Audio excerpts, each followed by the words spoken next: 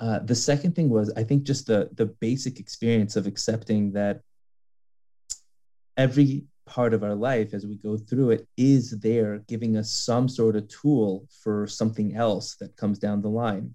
And so the ability to spend 7 years practicing getting up on a stage and learning to not have that stage fright or the fear or the bashfulness, in a lot of ways, the things that stop people from going and doing the things they're excited about. So I don't know, maybe if I showed up at 20 and I started learning, maybe I would be afraid to get in front of a camera or get up on a stage or teach. And it was a great opportunity to really, at a very young age, to be in front of a lot of people a lot of the time.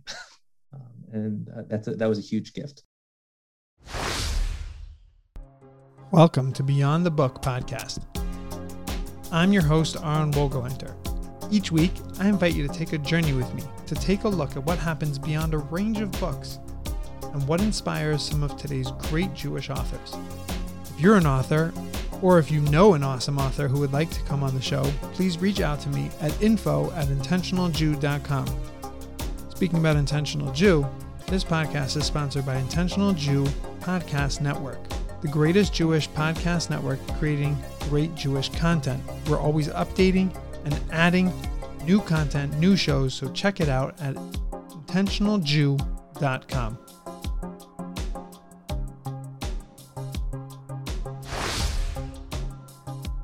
Today we have Wall Street Journal and USA Today best-selling author Moshe Gersh, the author of the book It's All the Same to Me, which is a Torah guide to inner peace and the love of life. This is a really awesome book, a beautiful expression of Moshe's life, which we'll hear more about in the episode. We'll hear about how he grew up, how he balances and deals with his previous life and things he's done, and how that helps him propel him further in this life and what the choices he's made today. So without further ado, I bring you Rabbi Moshe Gersh. Okay. So today, welcome to Beyond the Book, a podcast where we explore Jewish authors and what goes on beyond the book and what goes on to bring the book and to make the book come to life. We see books on shelves, we maybe even read books, but we don't see the authors and we don't see what the beauty of what they have to offer. So that's welcome Rabbi Gersh to Beyond the Book. Thanks, Aaron. It's a pleasure to be here. Rabbi Gersh is a teacher, a speaker, an author. We were trying to place, and I wonder if that has something to do with his personality and who he is, that doesn't like to be stuck in one place, but that he's always moving, he's always trying something new and something fresh. So he's got many different titles, many different ways that he expresses himself. I think on his own, I would call him maybe a spiritual guide and somebody who helps us understand ourselves and to live more happy and live and be more successful. I think that's very kind words, and I'm happy if any of those things are true. Is there any title that you're the most comfortable with? I really dropped titles like a long time ago. Like if you look on my wall, there's a board that has a bunch of different names and titles of things. At one point, I was trying to go through what it is that what am I? Who am I? And this was a while ago. It's like speaker, teacher, author, guide. You go all the way down, and then in the end, it was like I just want to help people. I want to motivate people to find their strengths and inspire people and awaken them to the truth of who they are and what life is about. And it comes with different hats and it comes with different modes of expression. And so I am a writer and I do teach and I do a lot of different doings. But I don't know. I think we naturally like to put a title on things. We like to box things so that we can point to it and identify what it is. I think it makes us feel comfortable if we have a definition. Exactly. But what do you think? Like, what does it do for you to not have a title? Then the opposite, like you're just Moshe or Aaron. You're just a person. Does that help you, or do you find that inhibits you a little bit? Yeah, I mean, I think in the beginning there were moments of fear where I was like, well, if I don't nail myself down to something, does that make you nothing, or does that make you open to everything? Um, and I choose the latter. And of course, look, I'm a rabbi, so wherever I go, there's a lot of people who call me Rabbi Gerst, and but there are people who don't even know that I'm a rabbi, and they just call me Moshe. And there's some people who know me as an author, and so they look at me as a writer. And there are people who know me from my social media stuff, and they think that I'm a social media influencer.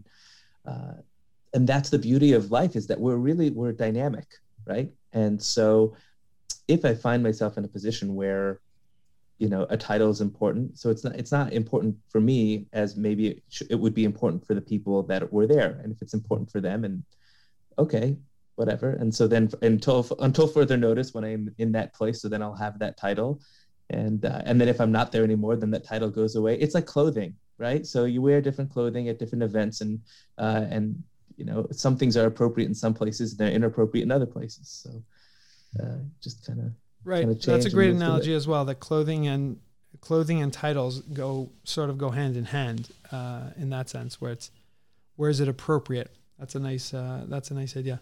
So Rabbi Gerst is the or Moshe Gerst, whichever we would like here, is the author of his newest book. It's called "It's All the Same to Me," and previously a book on Sukkot, correct?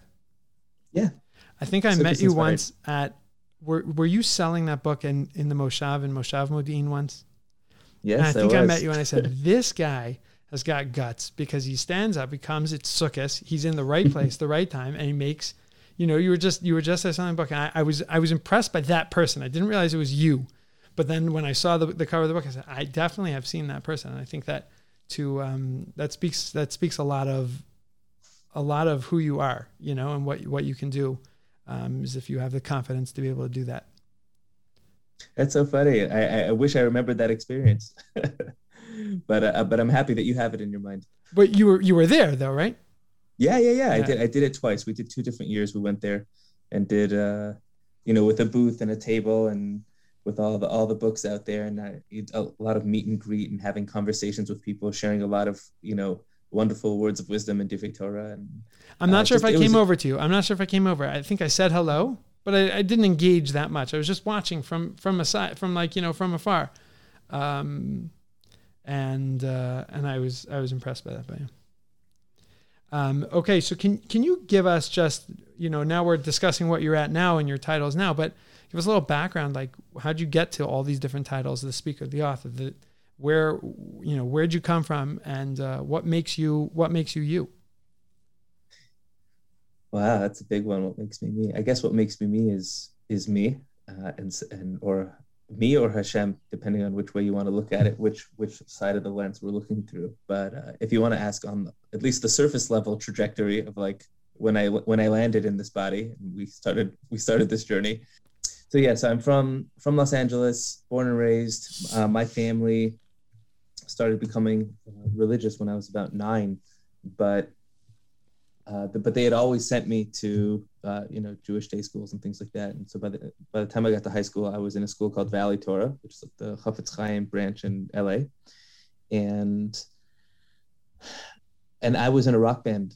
That was like my life from 13 to 20. Those 7 years, I was a singer, a songwriter, and it was a dream of a life, to be in high school and to run around and be on stage and play in front of hundreds, sometimes thousands of people a night, and just a gift. Like, it was so much fun. So I always was really creative, and my parents really encouraged the creativity and those parts of my life. It didn't work out for my high school career because the Rosh Yeshiva was not thrilled that I was in a successful rock band. And so in the end, I was asked not to return. And I understand today, looking back, I can understand that. But at the time, it was not so exciting for me. But that allowed me to kind of be on this journey to figure out what life was about for me. My parents and brothers made Aliyah when I was 18, and then they moved to Tzfat.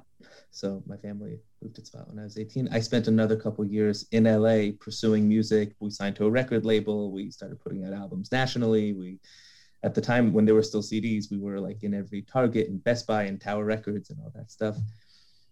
And we were on tour. We were on tour with like a lot of really well-known popular bands at the time. And after a couple of years, we were about to put out what was at the time and still is kind of like the last album we had together. Somebody had asked me this question of, you know, how long are you going to do this for? Which is a funny question to ask a singer, because you kind of just figure that's what you do. And maybe that's my first experience of dropping titles, because I always kind of saw myself as, oh, I'm a singer, and that's what I do.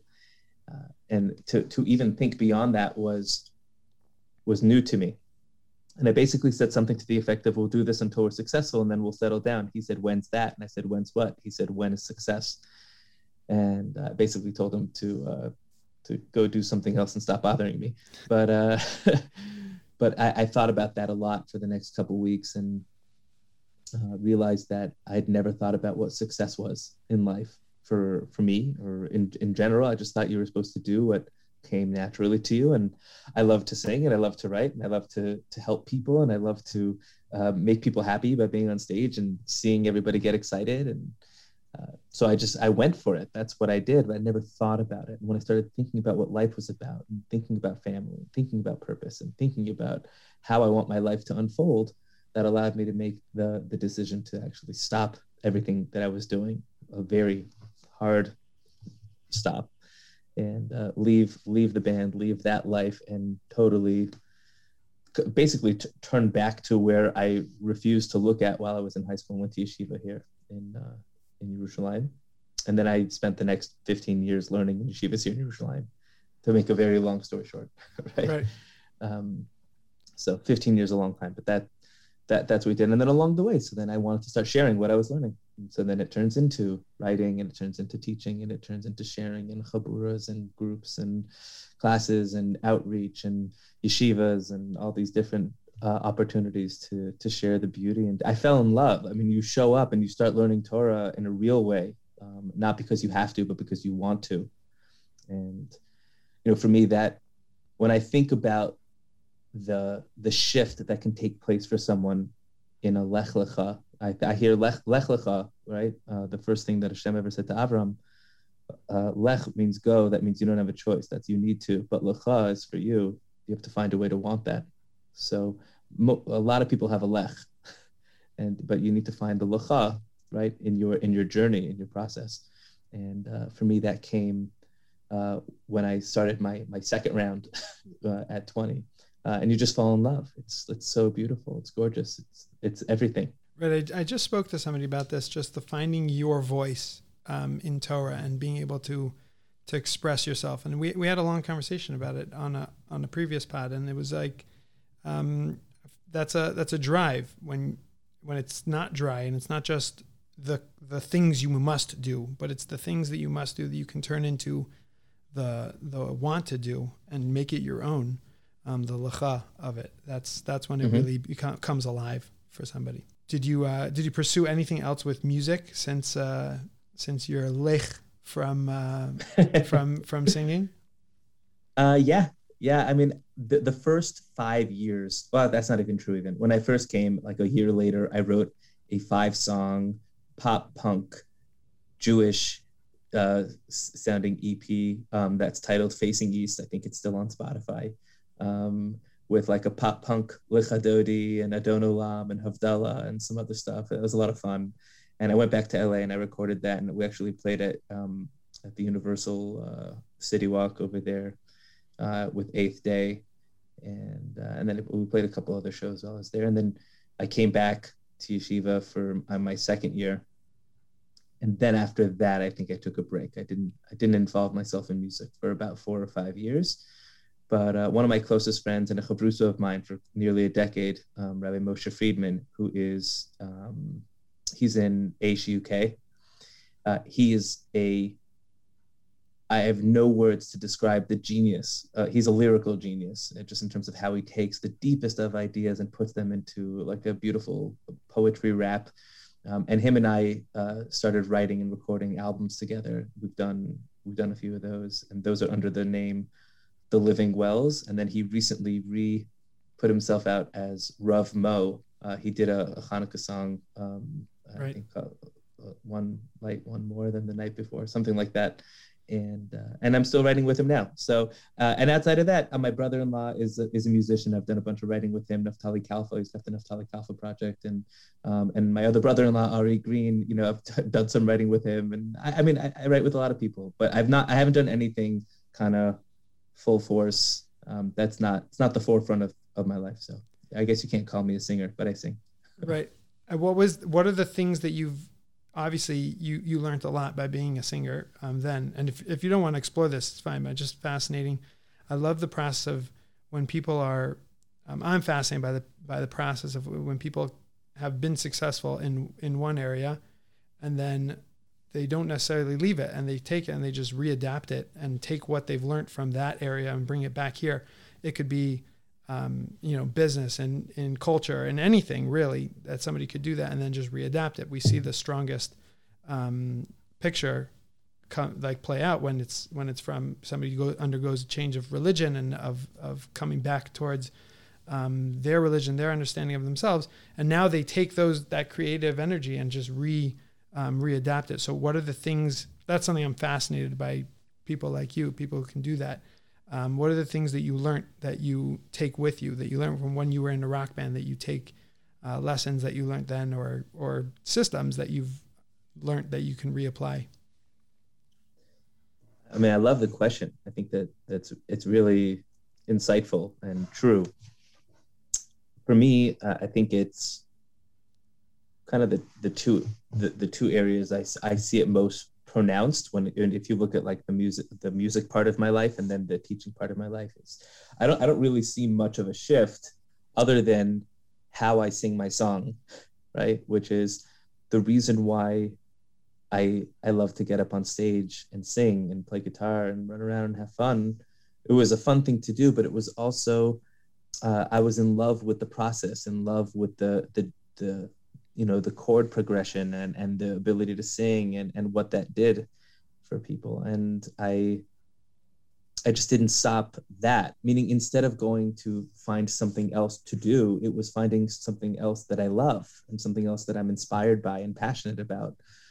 And I found, for me, in my life at least, that when you allow yourself to live the things you love and to find the things that inspire you and give you passion, you can find a way to make that work for other areas of your life, meaning it doesn't just have to be a hobby, right? So for me, I decided I wanted this to be my whole life. So music was my life then, and then I found the same type of experience in the world of Torah. And then when I got up and started teaching, and I had that similar, feeling of being in flow and being in creative space, and when you're getting insight for how, like, what you want to say in the speech or the class or the talk, and the same way that I'd get a hit of what I want to write next in the song, right? So it was really just allowing myself to take what was working for me, and what was working for me always was listening deeply to my own soul, to my own heart, and to what gave me joy.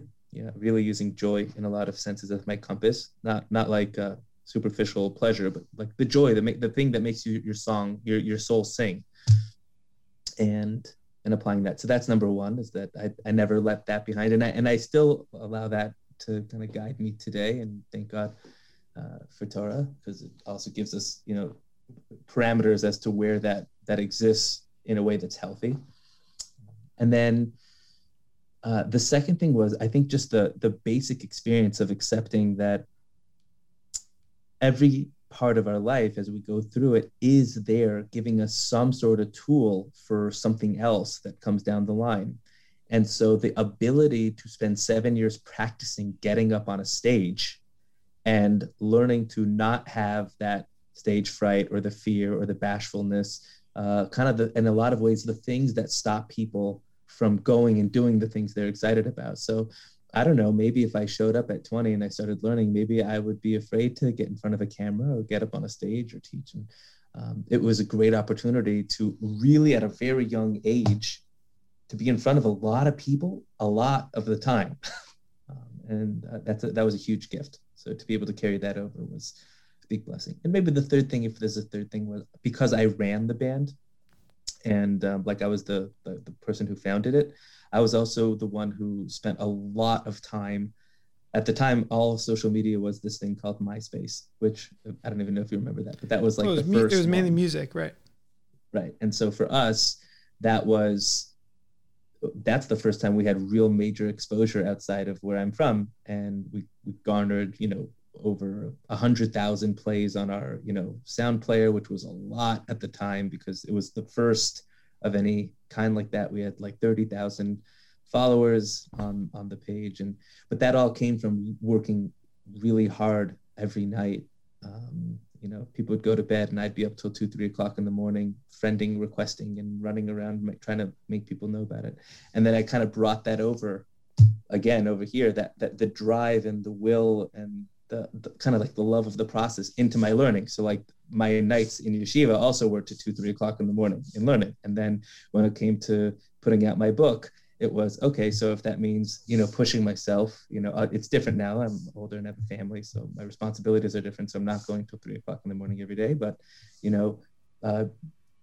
when you're excited about something and you're passionate about something, you can allow yourself to go to places that maybe you wouldn't do before. So having that experience and seeing success in one model, you can then just bring that over into anything else you're doing, whether that's in the learning or that's in the writing or that's in the teaching or that's in the social media or that's in the videos. Everything, the content is different. The structure is the same. Right. It's interesting also if you revisit it after, MySpace and the things that are similar between how to create content for, MySpace and Facebook and Instagram, like how you just see it evolve, being there all the way from the beginning in the sense that you were actually using MySpace. Some people just dabbled in it, but didn't necessarily understand that you were using it all the way through. That's fascinating too. I just love the opportunity we have today. We live in such an amazing world where you and I can be miles and miles and miles away from each other having this conversation. And you can decide you have a message you want to share and an idea that's important and deep. And that there are people who are kind of vibrating at that frequency and who are looking for that type of message or that type of idea or that type of voice. And there's a platform for it. And there's many platforms for it. And so whether you're a YouTube person or a LinkedIn person or a Twitter or whatever platform you are, Facebook, Instagram, or even just having a website was like, that was a big deal 20 years ago. But there's so much opportunity to be able to share and to kind of shine your light. I love it. I think we're in a very special time. Right. And I want to point out also that through your 3, lessons and things that you've learned and things that you've gained from that experience, I think it's so important to just point out that you are you, no matter what you're doing. There's a certain essence there that's there both when you're doing that music, this music. It's just the structure, what you mentioned, the structure of what kind of content, where your parameters are to what you're doing, but you appreciate yourself and you appreciate what you were able to do. I think that also speaks a lot.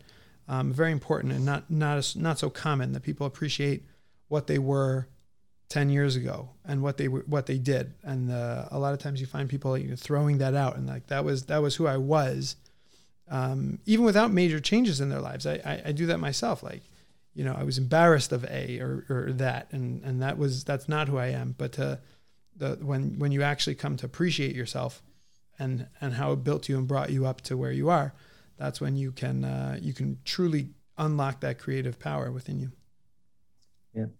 Yeah, I agree. Okay. Can you talk to me a little bit? So now that's like sort of in a nutshell, I'm sure, what brought you here. But now can you talk a little bit about I would love to talk about both of your books. Maybe you could compare them a little bit and the different style or the different maybe intended audience. I'm not sure where you find the difference, but just start with, breaking that open, what they are and how they compare to each other. Yeah. And I appreciate that. I think you're the first person who's asked me that. And out of all the, I've done a lot of podcasts over the last few months. So it's nice to bring up the other facets. I think if I had to go to one place where they diverge is kind of who I was, timeline wise in the process of the writing and what was coming through me that'll be the major difference. I think the first book I wrote almost 7 years ago, and that's Sukkot inspired.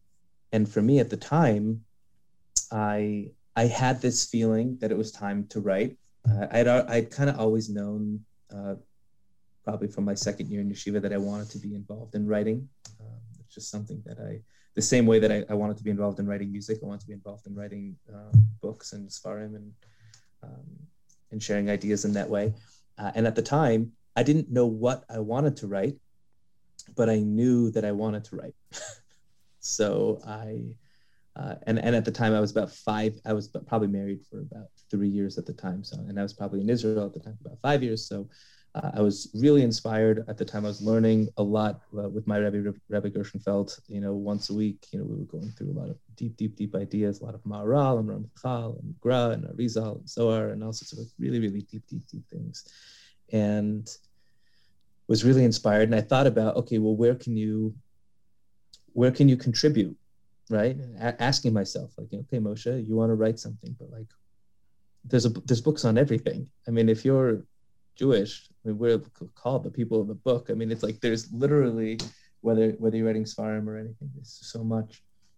But as I kind of went through things, I realized that there was nothing, and I was learning Masechah Sukkah at the time. So, and I recognized that there was nothing. Maybe there was one book, but it was kind of like an older book. There was nothing on the holiday of Sukkot. There was nothing there. And when you see an opening, it's like, there's nothing there. How could it be? Where is it? Where's the book on Sukkot? So I was really excited when I saw the opening, and I went out and bought basically anything that I could find, at least in Sfarim, in Hebrew, on the topic and on the holiday and on the Inyan. And I just spent months and months and months just learning it up as deeply as possible. And I was so excited. And then I just started writing, and I went. Originally, the idea was that I wasn't even going to write a book. I wanted to do like a translation. I wanted to translate a book that was already done. I was like, who am I to like give my own ideas? Like, I'm just gonna translate something beautiful that was done. And I actually chose a book by Reb David Cohen. I think it's called V'samachta b'chagecha, and it was a book on Sukkot. And I went to Mosaica Press, which is in Ramat Beit Shemesh, and I met with the editors over there, and Rabbi Kornbluth and Rabbi Haber, and we sat down together, and they liked the idea and they liked the book, and we were like, okay, we're going to go for it. And I started writing, and after I wrote the first trial translation, I saw that I couldn't do it, because every sentence or every paragraph I went into, I had like a lot of insight that I wanted to share. So I started like writing all these other things in between, and they basically said, like, just why don't you just write your own book on Sukkot, and use kind of these other things as springboards for conversation. And that's what happened. And it was such a fun process. And it was really exciting. And I wrote it, again, the language was written very, very much towards a from Orthodox, the yeshiva kind of minded community. It's written in like Ashkenazi yeshivish language. And it's really deep. It's really dense. That was one of the comments I got a lot about that book was, it took me days to go through a chapter, like it's kind of like a dense, full of Torah, which is great for the people that liked it. They loved it. But for a lot of people, it was totally inaccessible because it was written in a pretty high language. And I tried to put a good glossary in the back, right, for people who like didn't have access to it. But you already have to be inspired to some degree to pick up a book on a holiday that's 7 days, and you want to learn something deep. So that was that book. And you fast forward, 6-7 years, and when the most recent book came out, It's All the Same to Me, that was coming on the heels of like a kind of like a second awakening that I had, right? When I was 20, I had my first kind of spiritual awakening. So then down the line, going through my own process in life, recognizing what I felt was really important, kind of like if I'm going to choose one message to share that's really, really powerful and really, really big, and hopefully has an impact, not just in the world, but on myself, meaning like this book is really a lot of the work that, I've moved through, and more than just that I've moved through, kind of like that, it's my resonance, right? It's not just ideas that are out there, but it's a lot of what's going on inside. And I didn't want to limit that to a particular audience. Now, no matter how you write, you're going to limit by Right. definition. But I wrote it in as broad a way as possible, because I feel like there's a big need for this particular book, which is really all about, in our language we call it Emunah, but if you go all the way deep in, it's really about being in alignment with, the source of all everything, right, in any given moment. So whether you call that Hashem or God or consciousness or Hakadosh Baruch Hu, or the language becomes less important when you're living in the experience of that reality. And I felt it was really, time. Just felt it was time for Torah to kind of be able to take a place in that space of more spiritual self-help, which when I looked at the landscape and I see a lot of different spiritual paths in that space in the world, I didn't see a Torah voice, and I felt that there was an opportunity. The same way that I kind of saw that there was an opportunity to write a book on Sukkot because there's no books on Sukkot, there was kind of an opportunity to join a space that had a vacancy. And thank God, it's been a really amazing process. And do you feel that you were successful in making it accessible to the widest audience that you could? Yeah. I mean, if that was the goal, is as widest audience that you could, yeah. One can clothe all of these things in different language, right? And you can decide to take this and make it maybe a little bit broader. But at some point, I feel we run the risk of diluting the message and losing the potency of what's there.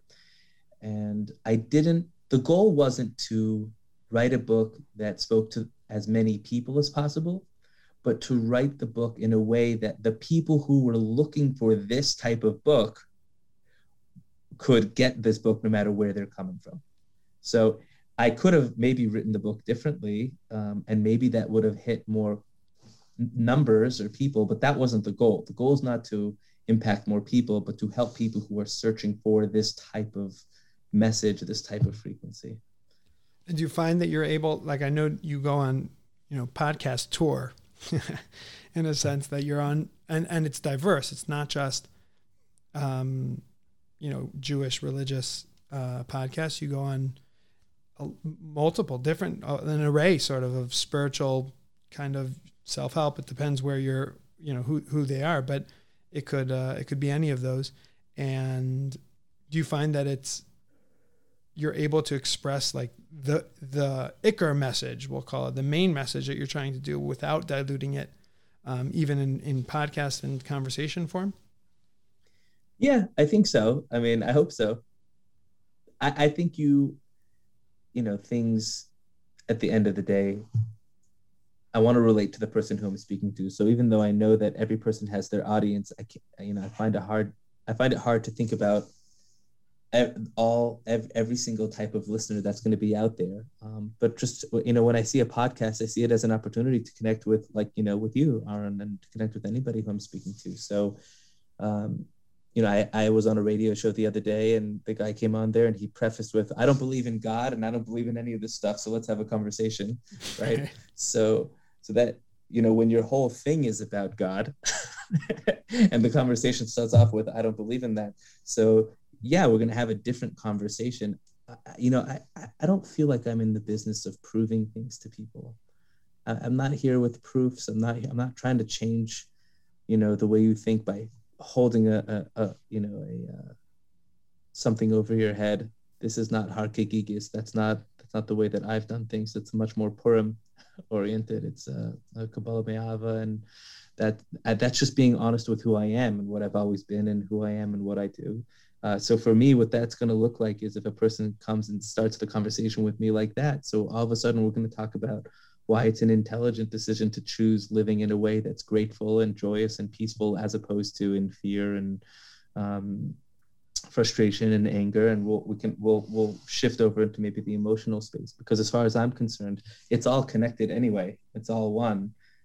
So I'm not in the world of proving, but I would say that my business is more in the world of reminding people of maybe what somewhere deep down they already know.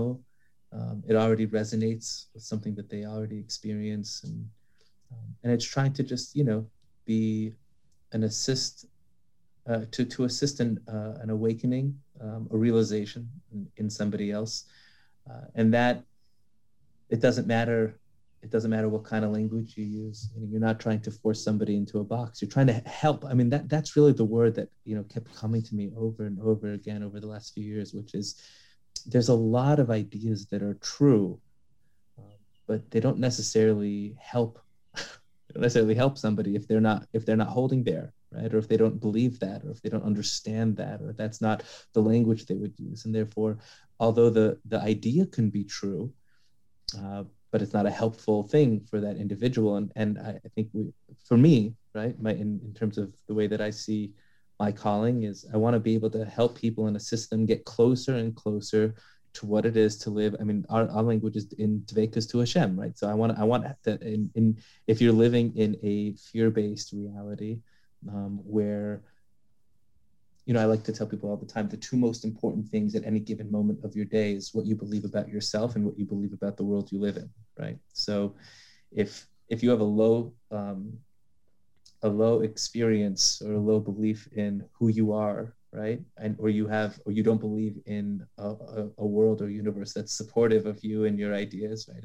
If there's no Hashem that's taking care of everything, if there's no management and organizing intelligence that's involved in this reality, it's going to be a very different life.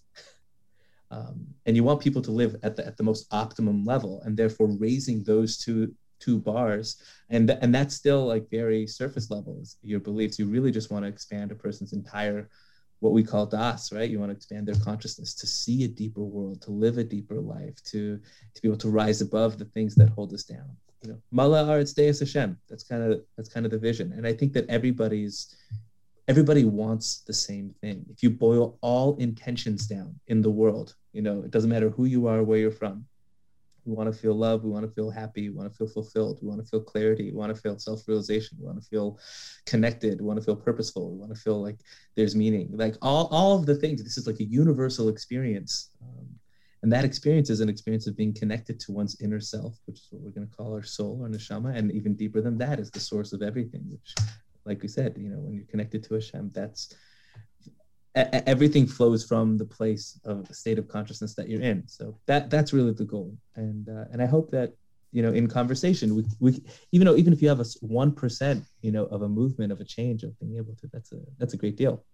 Right. I love that, that ability and the goal really to take a concept, which is so deeply rooted in in our words, in our vernaculars, emunah, and the understanding of HaKadosh Baruch Hu, and to take that and to break it open, take away the labels as you were speaking about, and sort of make that a universal concept, which is helpful to so many more people. Even just the concept of believing in something and living towards a goal, towards an ideal like that is a great goal to be able to take that and make it universal. Were there any books or authors or any kind of Torah that had done that from the Jewish world, that took concepts that exist and tried to make it more universal, more widespread, and that you were able to take inspiration from or model after? I don't think so, actually, unfortunately. Maybe, I mean, again, they were written, I think if we're looking from within those farm, for me, it's really going all the way back to Chassidus, and back even further back, maybe to Maharal. I spent a lot of time in Maharal, a lot of time in Chassidus. And what's interesting is that in a sense, there were certain Sfarim of the Maharal that tried to do that as well. He was trying to answer, we learn Baragola and yeah, and we learn it with people who are stuck in a certain culture, in different cultures, and it's so interesting to them because they have all the questions that the Maharal is trying to come and answer, and then they understand the beauty of what he's trying to do. I think he also tried to take, in a different sense, but he took Kabbalistic ideas, or deeply rooted in something that is not, we don't understand, and he made it understandable, and he put a system to it that made it more universal, more widespread, more easily understood, maybe is the better word. But that itself is an inspiration. Yeah, no, for sure. I mean, I think if I had to think of more recent books, people that I've like really connected to are the Chalban, the Talei Chaim, who he passed away about a year ago, Shalom Zecher Tzadik Livracha, and Rav Itamar Schwartz, Bilvavi Mishkan Evne, who was he's just amazing. His work is unbelievable.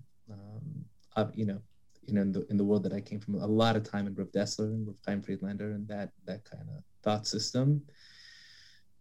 And I'm thinking in terms of just like, kind of like English things that were written in this vernacular, like kind of that opened it up. I'm not really familiar with all that much. A very good, I think that one of the people who opened me up to the idea of this and has been a really great friend of mine in a lot of ways, opened my mind to thinking bigger in that sense was somebody named Rabbi Daniel Katz, who's just a very, very special human being who's doing amazing work. So you asked about books. So he didn't write anything yet, as far as I know, but his ability to look into the Sfarim and I've learned with him hours and hours and hours and hours and hours, just like, sitting with him and a couple other really good friends of ours. We have the Chabura that we've been learning on and off together for about 6 years. And just amazing to see how he looked at every word in every line of every sefer that we would look at was, okay, but what does that mean when we translate it back into human experience? And what does that mean when we translate this back into our life and the way that we live it? And what does that mean when we, and just, being around somebody like that who really took Torah seriously, not just to be about, a set of ideas, but this is a spiritual practice. This is an avoda. It's avodas Hashem, right? It's an avoda means that we're here to live it. And so that really opened me up in a deep way, and I'm like eternally indebted for that, experience and for having that group of people in my life. Terrific. That's amazing. Thank you so much for sharing that. I feel like you opened, shared a lot about yourself, and that was special to me. And if you have any, last messages or anything you want to tell the audience, then feel free. It's open mic, as they call it. Well, thank you, Aaron. I think to be really real, if there's a message, we have to be real. We have to be authentic. Tamim tiyeh Hashem Elokecha, right? To be tamim means to be authentic, means to be real, means to not try to be something that we're not, and to really embrace who we are and what we are, and where we're at, and wherever we're at is exactly where we're supposed to be. When you can embrace that, then you can grow instead of trying to be something that we're not. And, Hashem loves us all right where we are. Okay, terrific. Thank you very much. Thank you for joining us. My pleasure. Okay, Tov. I'm going to... Thank you for listening. I hope you enjoyed. This project is a creative project of mine, and I want to know that it resonates with people. The best way to speak to me and to let me know is by subscribing to this channel on Apple Podcasts or Spotify, listening, finding me on YouTube, Beyond the Book YouTube channel, and leave a comment that you enjoyed it. The more feedback I get, the more I'll do. And if you enjoyed it, even just a simple liked it works for me. We'll see you next week on Beyond the Book.